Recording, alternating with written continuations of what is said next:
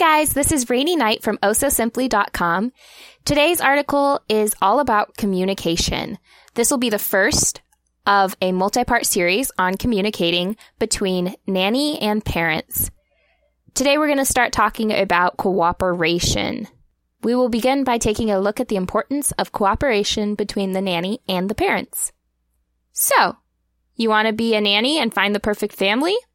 Great! Let's talk about what that relationship will look like. Have you ever heard the saying, happy wife, happy life? Well, congratulations, you just married yourself a brand new spouse.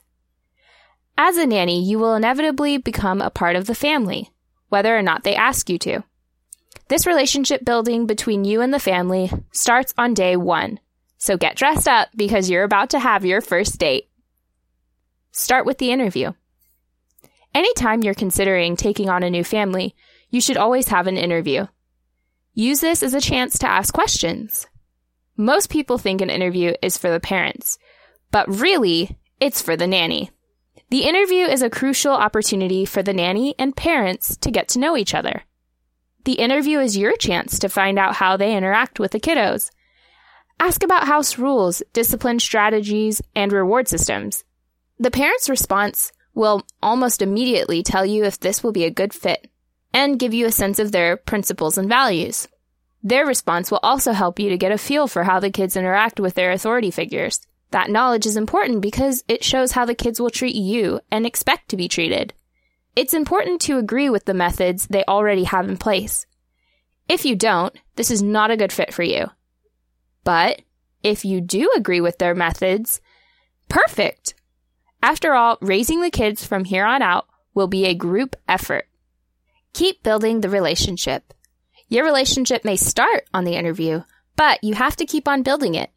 Do things outside of your regular work schedule together. Do dinner together. Sometimes it's fun to invite the family to your house. This gives them a chance to become a part of your family too.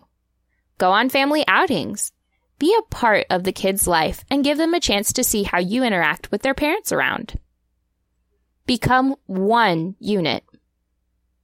As I mentioned earlier, nannying for a family is like marrying into that family. Just as spouses need to communicate in healthy relationships, nannies and parents have to communicate with each other. As the nanny, you should be communicating with the parents about the kids as much as they are. You need to be involved in important conversations about the kids' progress, struggles, and changes. Do whatever is needed to make sure your communication stays open and regular. Texting is my personal favorite way to keep in touch, but you have a plethora of options. Even your invoice can be set up for communication. What if the parents are bad communicators? Let's be real for a second. Sometimes parents and families are bad at communicating. I'll be honest, this will just make your job harder. It then becomes important that you set up systems that force them to communicate. Regardless of their communication with each other, it's your responsibility to communicate clearly and regularly with both of them. One way you make this happen is by sending group messages to both of them with updates and info.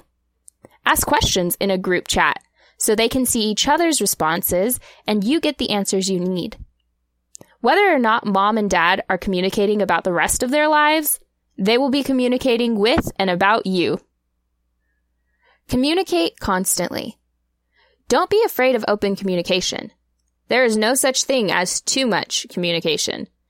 There are many ways you can keep communication open.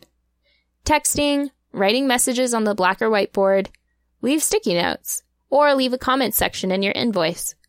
This will make the relationship more comfortable on both sides.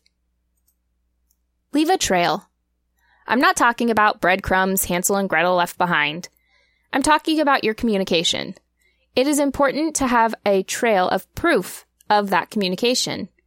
You need to be able to show the parents what has been communicated between you and them and anyone else involved. Part of your responsibility in this whole communication as a nanny is to keep track of this proof. For example, keep the sticky note. Take a picture of the note that was written on the black or whiteboard. Make copies of your invoices and screenshot any of your texts.